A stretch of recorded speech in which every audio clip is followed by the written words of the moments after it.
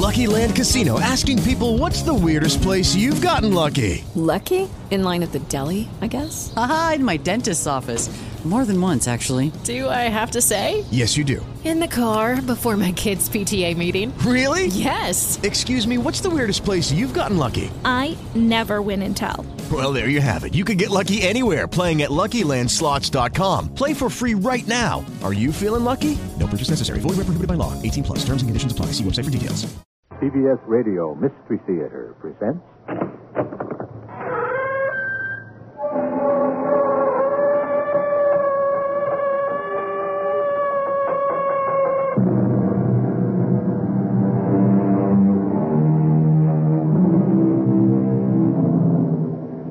Come in. Welcome. I'm E.G. Marshall.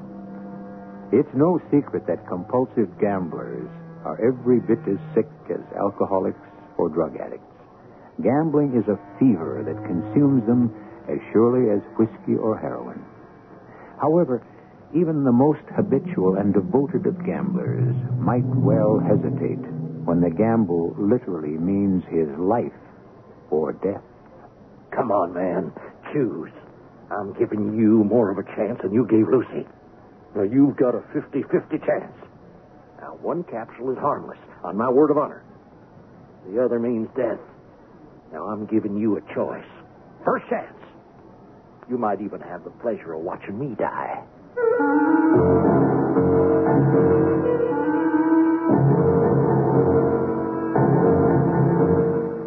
Our mystery drama, A Study in Scarlet, was adapted from the Sir Arthur Conan Doyle classic, especially for the Mystery Theater by Murray Burnett, and stars Kevin McCarthy.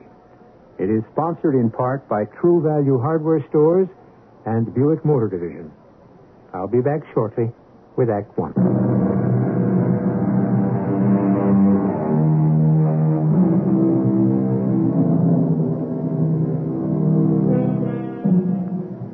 Word association games provide amusement for many people. They're even employed by psychologists to diagnose aptitudes and attitudes. For example, Scarlet O'Hara brings to mind Rhett Butler, while Romeo immediately suggests Juliet. Sherlock Holmes, Dr. Watson. It's possible that many of you wondered how Sherlock and Dr. Watson first met and decided that they would make good roommates. Well, Doctor, you've seen the flat, and I am Sherlock Holmes. I say the flat seems comfortable, and, well, as far as you, Mr. Holmes, are concerned, I imagine we'll have to let time tell us if we're going to get along with each other. Capital thinking, my dear sir. Yes. And let me tell you at once that I shall require the use of this sitting room only when I see my clients. They may come at odd hours, but you'd certainly understand that, being yourself a physician and lately come from Afghanistan. Well, who told you that, sir? Our mutual friend Wallaby told me you were a doctor, but I deduced that you were recently in Afghanistan. Mr. Holmes, I've no wish to be rude, and certainly not on such short acquaintance, but I cannot have believed... I was told that you were a doctor, but you carry yourself with an air of a military man. Army doctor. Just come from the tropics because his face is dark, but his wrist's fair. Left arm injured because he holds it slightly stiff in an unnatural position. Where in the tropics could an English army doctor have received such a wound? Clearly, in Afghanistan. Well, it sounds simple when you explain it, but I find it rather astonishing. Elementary, my dear fellow. Elementary. As the days wore on, I found Holmes a singularly easy man to live with. Quiet in his way, with regular habits, but with no seeming system for work. Indeed, I didn't discover what work he was engaged in until one morning in March, when I arose somewhat earlier than was my custom, and at breakfast read an article with the somewhat ambitious title of The Book of Life. Oh, what utter nonsense. Never read such rubbish in my life. What is? This article evidently written by some armchair lounger who solves riddles by sitting safely in his own study. I should like to see him clapped down in a third-class railway carriage and asked to name the trades of his fellow travelers. I'd lay 1,000 to 1 against him. No, you would lose your money. As for that article, I wrote it myself. You? Yes, I specialize in observation and deduction, which has set me up in my trade. I am a consulting detective. Oh, sir. What's that? Well, to put it succinctly, I step in when government and private detectives are at fault. The very next day, when a letter came by special messenger, it was signed Inspector Lestrade of Scotland Yard, and asked my roommate to come, if possible, to 3 Lauriston Gardens off the Brixton Road. Holmes asked me along, and in a very short time we alighted from a cab at the address. Now, we're fortunate that it rained so heavily last night. But come along. I see Lestrade waiting at the door. It's nice of you to come right along, Mr. Holmes, but who is... This is my friend and colleague, Dr. Watson. If you don't object... Oh, any friend of yours is always welcome. Thank you. Now, come this way and I'll show you the room. By the by, Lestrade, did you come here in a cab? No, sir, no. Now, as you can see, this house was to let. All the other rooms were locked, and here the only item of furniture is the dining room table. And that, as you can see, is occupied by the corpse. I assume you've already examined the body. Is there no wound? No wound at all, Mr. Holmes. And yet we have these great gouts and splashes of blood all over. Then the blood must belong to the murderer, if a murder has been committed. If a murder was committed, well, look at the man's face, the distortion of his limbs. Yes, horrible. Yes, Watson, I've noted all those things. But tell me, Lestrade, did you move the corpse at all? Oh, no more than was necessary for the purposes of examination. Well, then you can have the body taken to the mortuary. There's nothing more to be learned from it. Right. All right, you two, you can take the body out. I say, look at that. There's been a woman there. That's a woman's wedding ring which just fell from the body. As if this wasn't already complicated enough. What did you find in the pockets? Oh, a gold watch, gold pin with a strange device, looks like some kind of a cube, a Russian leather card case, card printed reading Enoch J. Drebber of Cleveland, 2 letters to one E. J. Drebber and one to Joseph Stangerson. Address? American Exchange, Strand. They refer to steamship sailings. Yes, it's clear that this unfortunate man was about to return to New York. And this other man, Stangerson, have you made any inquiries about him? Oh, of course, Mr. Holmes, but you haven't seen yet what I consider is crucial. Now, it's over here in the corner, against the wall. And you can't see it unless you strike a match. In the particular corner, illuminated by the flaring match, part of the wallpaper had been peeled away, and there, scrawled in blood-red letters, was a single word, R-A-C-H-E, Rush. Mr. Holmes, what do you think of that? A fascinating discovery. I've not had time to examine this room yet, but with your permission, I'll do so now. Would it disturb you if I were to reconstruct how the word came to be there and what it means? No, by no means. I'd be interested to hear your theory, Lestrade. Well, first, why was this corner chosen to write upon? Because, Mr. Holmes, if you'll observe that candle on the mantelpiece... I see it. Now, that must have been lit at the time, and that made this corner the brightest spot in the room. Excellent, Lestrade. I congratulate you. And the murderer wrote with his or her own blood. Now, you see this smear where it has trickled down the wall? My dear Lestrade, you're outdoing yourself. I agree. Well, that disposes of the idea of suicide, right? Absolutely. It was murder. But now that you've found the writing and done so brilliantly, what do you construe it to mean? Well, simply that the dead man was going to write the female name, Rachel, but was interrupted before he or she had time to finish. Oh, you mark my words, Mr. Holmes. When this case comes to be cleared up, we'll find out that a woman named Rachel had something to do with it. Interesting and partially accurate. First, you're correct. It was murder. Secondly, the murderer was a man. He's more than 6 feet tall, in the prime of life, and he has small feet for a man of his height. He wore coarse, square-toed boots and smoked a Trichinopoly cigar. One moment, sir. I can't get it all down. It's too fast. Oh, yes. He came here with his victim in a four-wheeled cab which was drawn by a horse with three old shoes and one new one on his off foreleg. In all probability, the murderer has a florid complexion, and the fingernails of his right hand were remarkably long. Now, these few indications may be of some assistance to you? Oh, yes, of course. I must thank you, but Mr. Holmes, if the man was murdered, how was it done? Poison. Poison? Hmm? But how? I mean, did he... One other thing, Lestrade. Rache is the German word for revenge. So don't waste any time looking for a woman named Rochelle.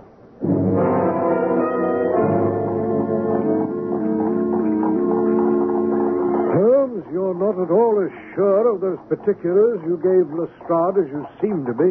Well, there is no room for error. If you take the trouble to observe, you'd reach the same conclusions. On arriving, I saw the cab had made two ruts with its wheels close to the curb. Yeah. You know about last night's rain? There were also marks of the horse's hooves.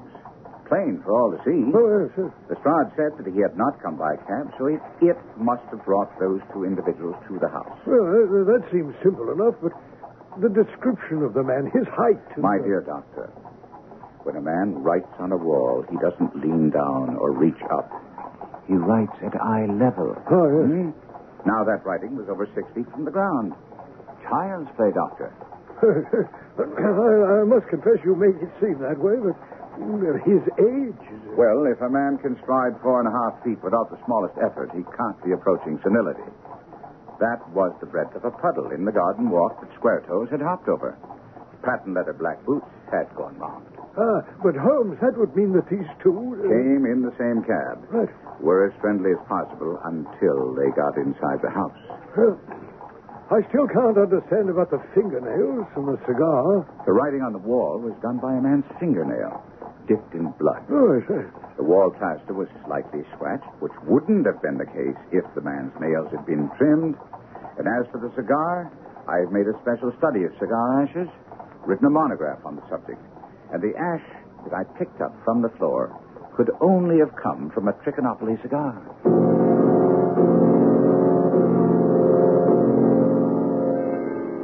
I was pleased to see that I wasn't the only man who was astounded by the deductive reasoning processes of my friend Holmes.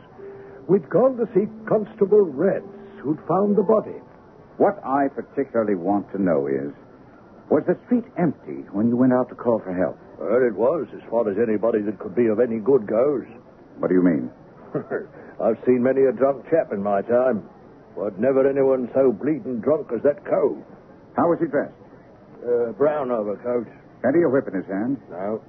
He must have left it behind. You didn't happen to see or hear a cab after that? I was tending to my business. You should rather say that you were letting the man who holds the clue to this mystery slip through your fingers. Come along, Doctor. Well, Holmes, I'm afraid I'm as much in the dark as the constable. If this man is the second party in the mystery, why should he return so soon to the scene of the The crime? ring, Doctor. The wedding ring. Oh. If we have no other way of catching him, we can always bait our line with the ring.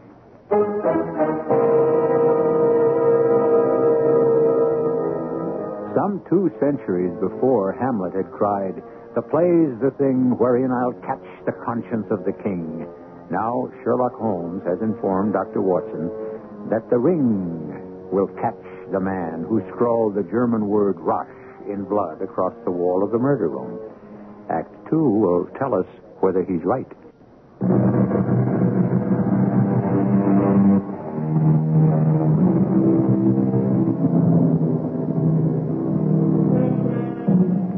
We all use our friends in one way or another. Sometimes some of us use friendship in a way that stretches the ties almost to the breaking point.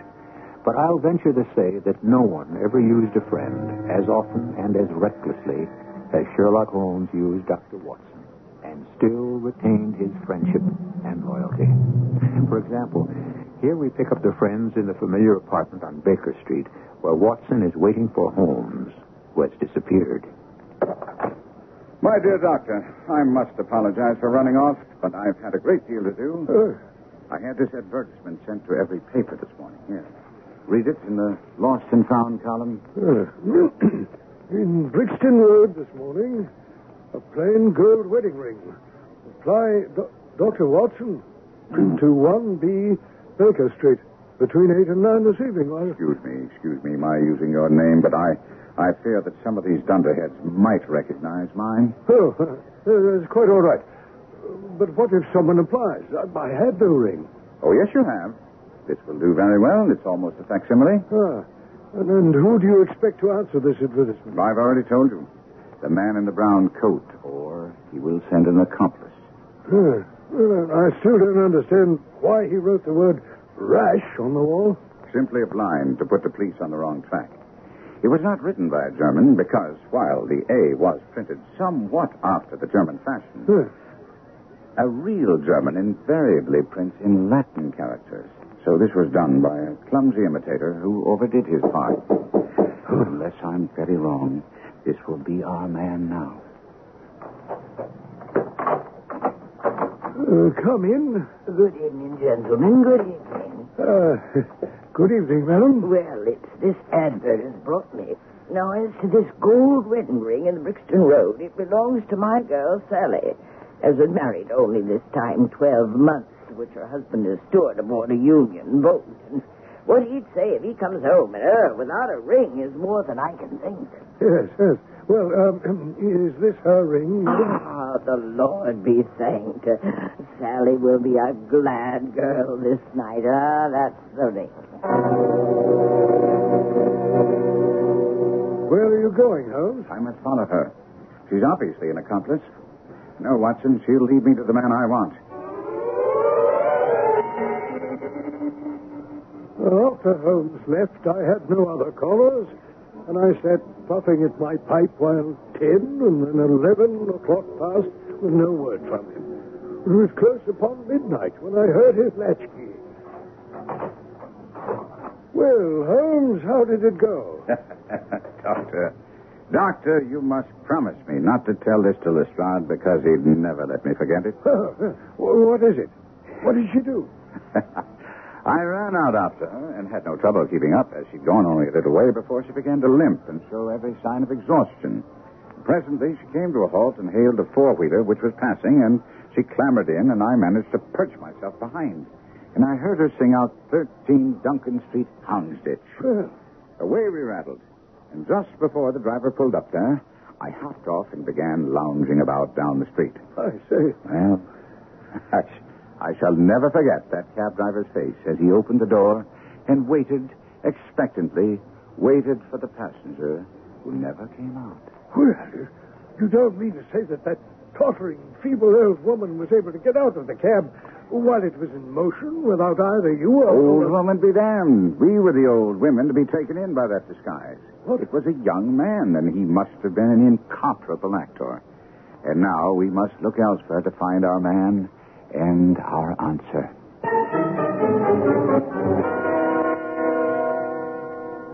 My dear Holmes, congratulate me. I have solved the whole thing. You mean you're on the right track? The right track? Why, I have the man under lock and key.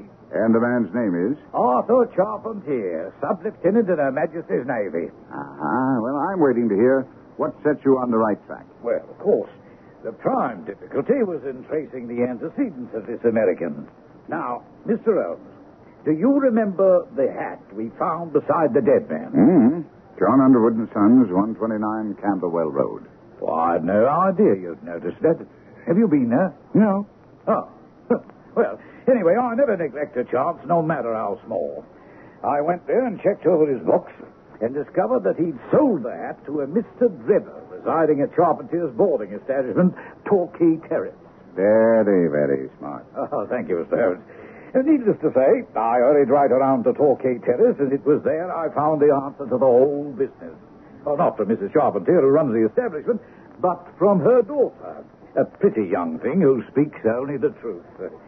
Finally, her mother, seeing that the daughter was determined to answer my questions, resigned herself to it. And the girl told me the following story. Mr. Drebber has been with us nearly 3 weeks. He and his secretary, Mr. Stangerson. I like Mr. Stangerson, who is a quiet man. But I'm sorry to say that Mr. Drebber was a coarse, brutish sort of fellow who drank all the time and too much. And? And that's why my mother asked him to leave. Because he was drinking too much, eh? And because when he did, he was rude to me. Rude? Well, you know, sir, not respectful. So we were all glad when Mother told him he must leave, and he and Mr. Stangerson went off. On the day he was killed? Yes. And that was the last you saw of him? No. No, he came back. He claimed he missed his train. He had a lot to drink, and then right there in front of my mother. Well, now, it's all right, miss. This won't get into the papers, I promise. He asked me to go away with him, told me not to pay any attention to the old girl, said he'd plenty of money, and swore that I'd live like a princess. Well, Mother told me to leave the room, and when I tried, he grabbed me. And that's when my brother came in. And then? There was a struggle and shouting, and Arthur's very fond of me, you see, and I hid my face in my hands. Well, the next thing I know, Arthur came back laughing with a stick in his hand. He said to me, "Don't worry about that fellow, sis. He won't trouble you anymore." And I think I'll just keep an eye on him and see what he does with himself. And when did your brother come back? I don't know. You've no idea at all? I only know that I went to bed. Arthur had a latchkey, and he must have let himself in with that. Very late. And what's your theory, Lestrade? My theory is that he followed Drebber as far as Brixton Road. Now, he still had the cudgel with him. His sister told me about that. In Brixton Road, a fresh altercation arose and Charpentier hit him and killed him. Oh, perhaps unintentionally. And then, seeing what he'd done, he dragged the body into the untenanted house. The writing, the candle, and the ring are all so many tricks to throw us off the scent. Come in. I assume that note is for you, Inspector Lestrade. Give it here, please. Good Lord. This is from Gregson. He says Stangerson's dead, been found murdered in his room at Halliday's Hotel. I cannot understand it. I certainly should have had word by now. Word about what, Holmes? Marriage, Watson, marriage. Oh. Yes, I believe that the answer to both of those murders lies back in Cleveland, Ohio. An answer which I'm impatiently awaiting. And if it's not forthcoming? Excellent question, Watson. We can spend this waiting time profitably, trying to track down our criminal. We cabbed to Soho, to a rather shabby building housing a number of theatrical agents. Watson, well, I've just seen Jack Lysandra, a theatrical agent friend of mine, and I've asked him if he knew of any young actors who specialized in character parts, particularly old ladies. From the look in your eyes, I deduce that he did, eh? Capital, Watson. You'll make a detective yet. Oh. He not only knew the fellow, name of Royce Bardi, but he gave me his address, and it's just around the corner here. Hello, what's this? Lestrade here. Well, it beats me, Mr. Holmes, how you do it, but you turn up almost as quickly as we do. Well, how did you get the news? Believe me, Lestrade, I don't know what you're talking about. I've just come along with Dr. Watson to see an actor by the name of Royce Bardi. Well, that's exactly what I mean. I've just come from Mr. Bardi's flat. We were called when the landlady went in and found out he's disappeared. And she also found a word scrawled on the wall. And the word was Roche. Now, don't tell me you hadn't heard. My word of honor, Lestrade. But I do think that we ought to go into that pub over there and put our heads together over this latest development.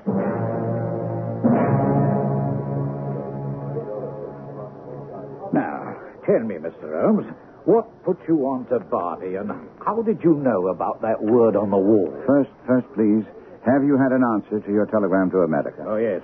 They know of Mr. Drebber, but have nothing against him. And so that proved to be a dead end. He's not a criminal. I never thought he was. Now, how about Bardi, Mr. Holmes? Well, I connected him with the case because of the wedding ring we found when we moved Trevor's body. Oh, what in the world would he have to do with that? It's my belief that he was used as a cat's paw, a messenger employed by the murderer to recover the ring. Oh, but even if that's true, why would he now disappear? Oh, hold on a minute. Perhaps we have another murder on our hands, eh? Is that possible, Mr. Holmes? No, we are quite done with murders on this case, Lestrade. What makes you so certain? Because once again the killer has tried to throw us off the trail. He's a clever man. And once he realized that I had deduced that Bardi was used as a messenger, he must have paid him to clear out. The word rush is just another attempt to throw us off the trail. Now, you say all this without asking me anything about the Stangerson murder. I ask you only one thing about it. How was he killed? With a dagger. Well, that's a bit of a blow. And I hope this won't be another. What do you think was written on the wall? Written in blood. Above the bed of the murdered man. The word rush, of course. But I still need one more thing before my case is complete.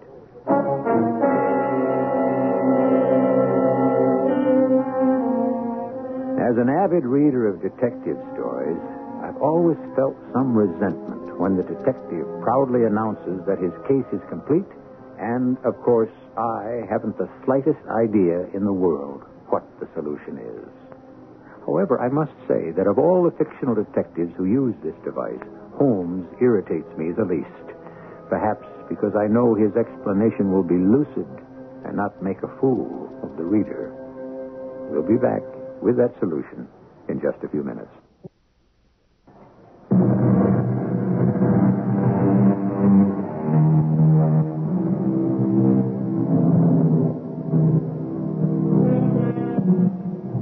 The pen is mightier than the sword. A cliche quote by now, but of course it's a cliche because it's so true. For example, Genghis Khan, Attila, Alexander, Napoleon, and Hitler all tried to conquer the world. They all failed. Whereas there's no country in our world where Sherlock Holmes and Dr. Watson are unknown. The words from the pen of Sir Arthur Conan Doyle have been translated in every language spoken today. Mr. Holmes, here I am sitting in your flat talking, when I have the strong feeling I should be out hot on the trail of this Bardi who disappeared. Well, if you feel Bardi's so important, Inspector, I'll answer any question you want to put to him. Well, if you don't mind, sir, I'd rather be talking to the man myself. No, I assure you, Lestrade, I'll give you almost word for word what Bardi would say if he were sitting in this chair. Well, now, I might just take you up on that. All right, Bardi. Why did you do a bunk? It was a great lark, and my pal asked me to do him this favor. He paid me to take a little vacation. I see. And was it also his idea to write that word on the wall? Absolutely. That was part of the game, you see. He told me he was playing a fancy trick on some of his old pals, sort of a practical joke, and I went along with it. Anything wrong with that, Inspector? Can you tell me your pal's name? Oh, of course. Jefferson Hope. When Holmes uttered the name, Lestrade's jaw dropped and his eyes bulged. I must say that I'm sure I had the same reaction. I simply couldn't contain myself. I say, Holmes, if you knew that, well then... I'm sorry. I've neglected to inform you, my dear doctor, that I received the answer I've been waiting for from America. Ah, and that gave you the name? Most assuredly. But what kind of question did you ask that America sent you the name of the killer? I asked if there were any unusual circumstances surrounding the marriage of Enoch Drebber. Remember the ring, Lestrade? Oh, yes, but... The murderer evidently felt it was so important he was willing to risk capture to come back and get it. He also sent Bardi after it. Well, I see that, but I still The don't... telegram that I received from America told me that Drebber had applied for the protection of the law against an old rival in love named Jefferson Hope. And that shortly after he made the application, he, Drebber, had left for Europe, and Hope had also disappeared from Cleveland. Oh, I take my hat off to you, Mr. Holmes. But you must admit that was a very lucky hit. Well, now that I have the name of the criminal and also a description... A description? From whom? And how did you get it? Oh, well, A milkman on an early delivery was leaving bottles in the back of Halliday's hotel when he noticed that a ladder, which was usually on the ground, was raised against a second-story window which was open. He actually saw a man descend the ladder, but the man came down so openly that he just believed that he was some workman. And the description? Well, the milkman didn't take careful note, but he thought that the man was tallish, red-faced, and wore a brown overcoat. Hi, Sheriff. Exactly as you said he'd look, Holmes. Of course. Tell me, Lestrade, didn't you find anything else strange in the room? Oh, nothing of any importance. A novel with which he'd read himself to sleep was lying upon the bed, and his pipe on a chair beside him. There was a glass of water on the table, and on the windowsill a small box containing a couple of pills. The last link. Could you lay your hand on those pills? Well, I have them, but I must say I don't attach any great importance to them. May I have them? Thank you. Now, Doctor, are these ordinary pills? No, certainly not. I've rarely seen anything like them. From their lightness and transparency, I should imagine they're water-soluble. Precisely so. Now, Doctor, would you mind going down and fetching that poor little devil of a terrier which has been sick so long and which the landlady asked you to put out of its pain yesterday? Well, I fetched the dog. Well, he was indeed in a bad way, and I brought him tenderly back to the flat. Put the animal comfortably on a cushion there, Doctor. And now, I will cut one of these pills in two. One half we will save, and the other I'll place in this wine glass, which has a teaspoonful of water at the bottom. See how easily it dissolves. Well, this may all be very interesting, Mr. Holmes, but I don't see what it has to do with the death of Joseph Stangerson. Patience, Lestrade, patience. I'll add a little milk to make it palatable. And I'm sure that we will find that the dog laps it up readily enough. And now what? In a minute, we shall see. These pills act very quickly. Oh, they do? Not from what I can see. That can't be a coincidence. These very pills which I suspect killed Zebra are found after the death of Stangerson, and yet they're inert. Of course. Now I have it. Doctor, give me the other pill. When I handed him the pill, he quickly cut it in two, added milk after the pill dissolved, and presented it to the terrier. Oh, the dog's tongue seemed hardly to have been moistened in it before he gave a convulsive shiver and lay rigid and lifeless, out of its suffering. All right, Mr. Holmes. You've been proved right again. But I still don't see how this will bring me any closer to this Jefferson Hope. Thanks to you, I have a name and a description. So if I could get cracking on this now, it shouldn't be too long before you hear that I have the fellow in custody. Good luck, Inspector. But I wonder if you'd humor me by lending me your handcuffs.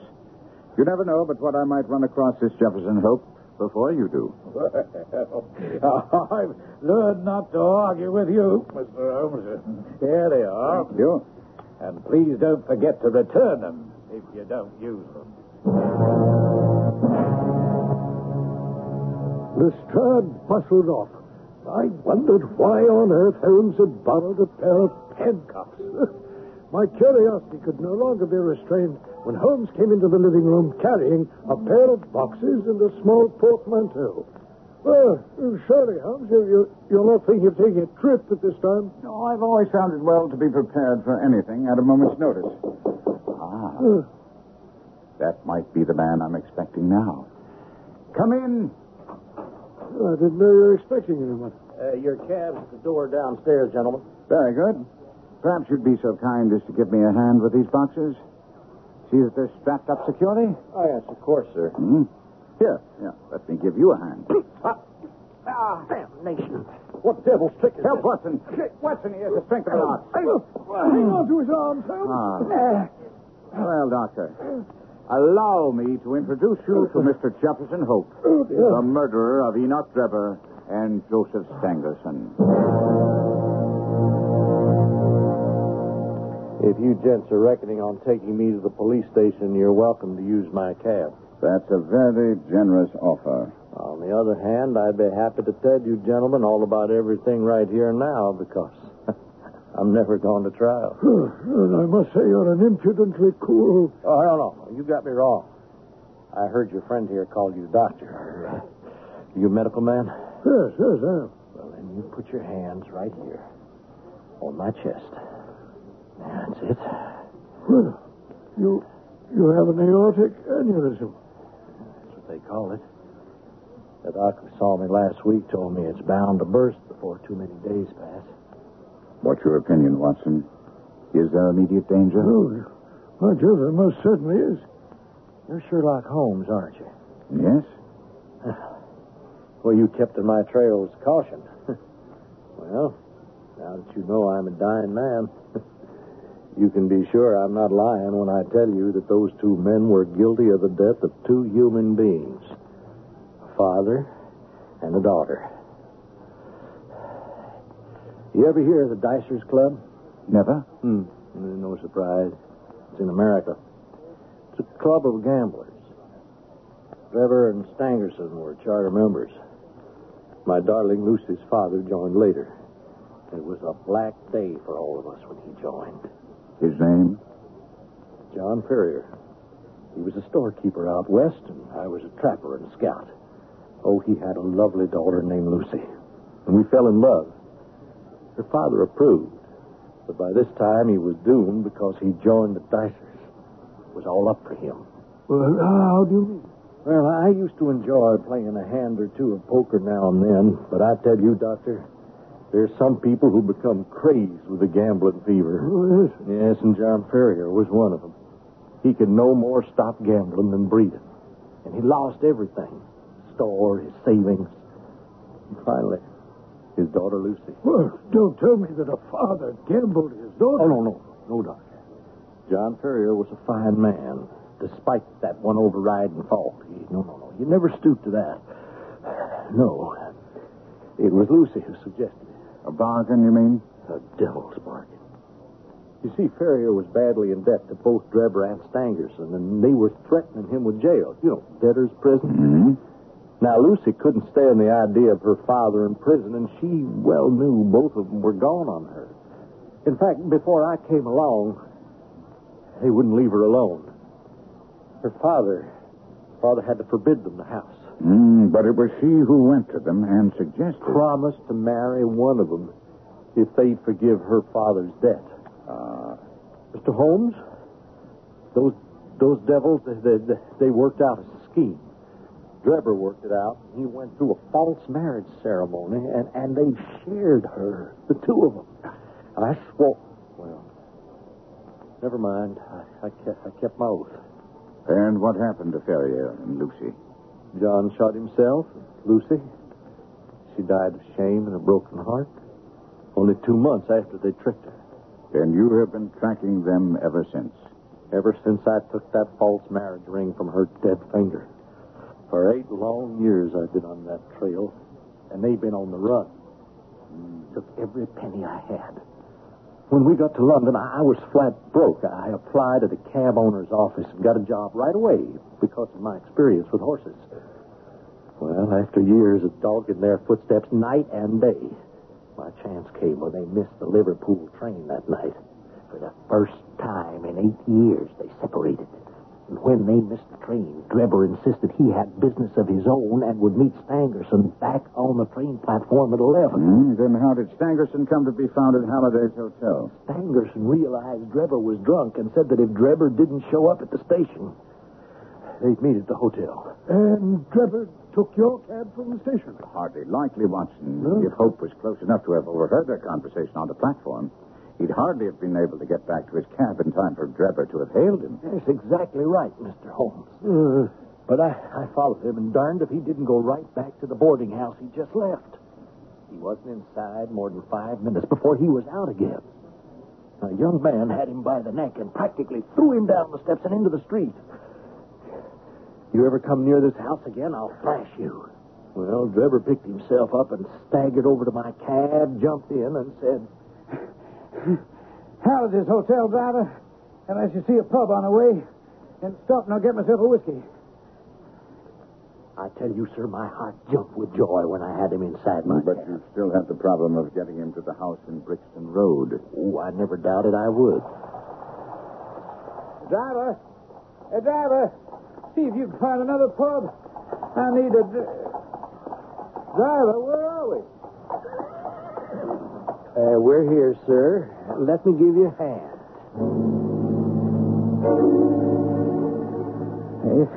It's wet and cold. I need a drink. Damn, it is dark in here. We'll soon have a light. With this candle. There. Now, Enoch Drebber, who am I? Who? Maybe this wedding ring will help you guess. Oh, you look at it, man. Give us some hope.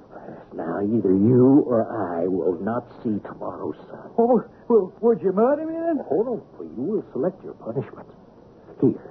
Here are 2 pills. Now, I swear upon my poor dead darling Lucy that one of them is harmless. And one, deadly poison. No. Here's justice for you, Drebber. You're a dicer, huh? Go on, now, you choose first. Choose. And if I won't? I'll slice you to bits until you beg for mercy. Now, take one of these. Go on. Choose. No, wait. All right, I'll take this. No, this one. Swallow it, man. Swallow it. No, it's good.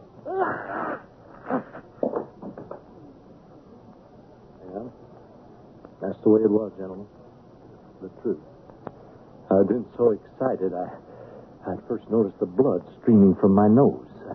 I wrote rash on the wall, just to throw you off. And Stangerson wouldn't gamble. Was that why he was stabbed? He wouldn't submit to God's judgment. He knew he'd lose. Ow. Excuse me, gentlemen. Dear God. His aneurysm? Yes, it burst. Well, when Lestrade arrives, he'll be deprived of his trial, but not his triumph, if you'll allow him to use your notes, Doctor. Well, happily, since they give you all the credit. No, I somehow don't think that that's the way it'll be reported. But that's the way both of us will gain mutual satisfaction.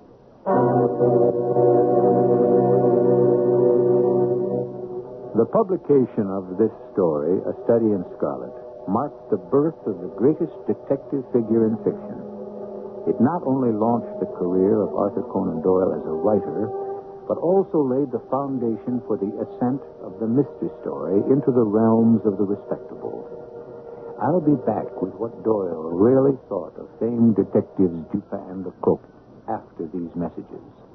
This spring, reward your walls for their fine support of the ceiling with a new coat of True Test paint from True Value Hardware Stores. Hi, Pat Summerall to tell you, during their interior paint sale, True Value Hardware Stores offer True Test interior paints at special prices. For example, True Test Easy Care Latex Flat Enamel, the wash and wear child-proof paint, comes in white and 44 decorator colors for just $8.97 a gallon. Or you can choose True Test Satin Hue Interior Flat Latex, the washable finish for walls and ceilings, in white and 44 colors for just $7.97 a gallon. And get True Test Marble Luster Latex Semi-Gloss, the ideal paint for woodwork in colors to match Satin Hue Flat for only $8.97 a gallon.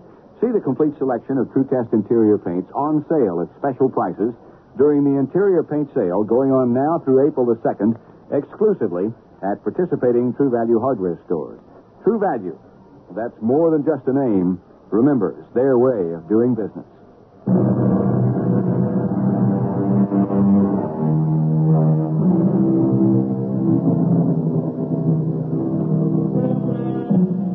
From all that has been written and said about Sir Arthur Conan Doyle, he seemed to be a likable and modest man.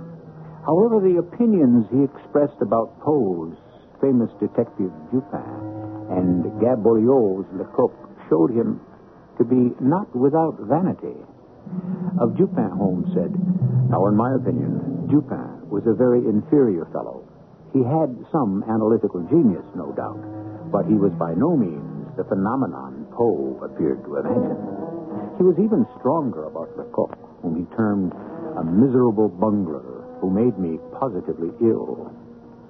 To Doyle, as to the world, there was only one Sherlock Holmes. Our cast included Kevin McCarthy, Mary Jane Higby, Court Benson, Earl Hammond, and Ian Martin. The entire production was under the direction of Hyman Brown. And now, a preview of our next tale. You have fever, Tuan. You stay quiet. Fever will burn away. I will take palm wine to men. You do not leave house, Tuan. Why should we have anything to fear from our own men? Let me point out something I have said before. I am the agent in charge here, and you are my assistant. The person in charge is McCullough, and don't try to deny it. You will not call me ridiculous in front of a servant. I won't stand for that kind of insubordination. If it happens once more... Yes, what will you do? I'll discharge you. You mean throw me out of our castle on stilts? This vermin-infested hutch of a platform? You're welcome to the whole place. I'll head downstream to the coast. Well, you may do what you please, but you won't survive a day in the jungle. Radio Mystery Theater was sponsored in part by Buick Motor Division and True Value Hardware Stores. This is E.G. Marshall inviting you to return to our Mystery Theater for another adventure in the macabre. Until next time, pleasant dreams.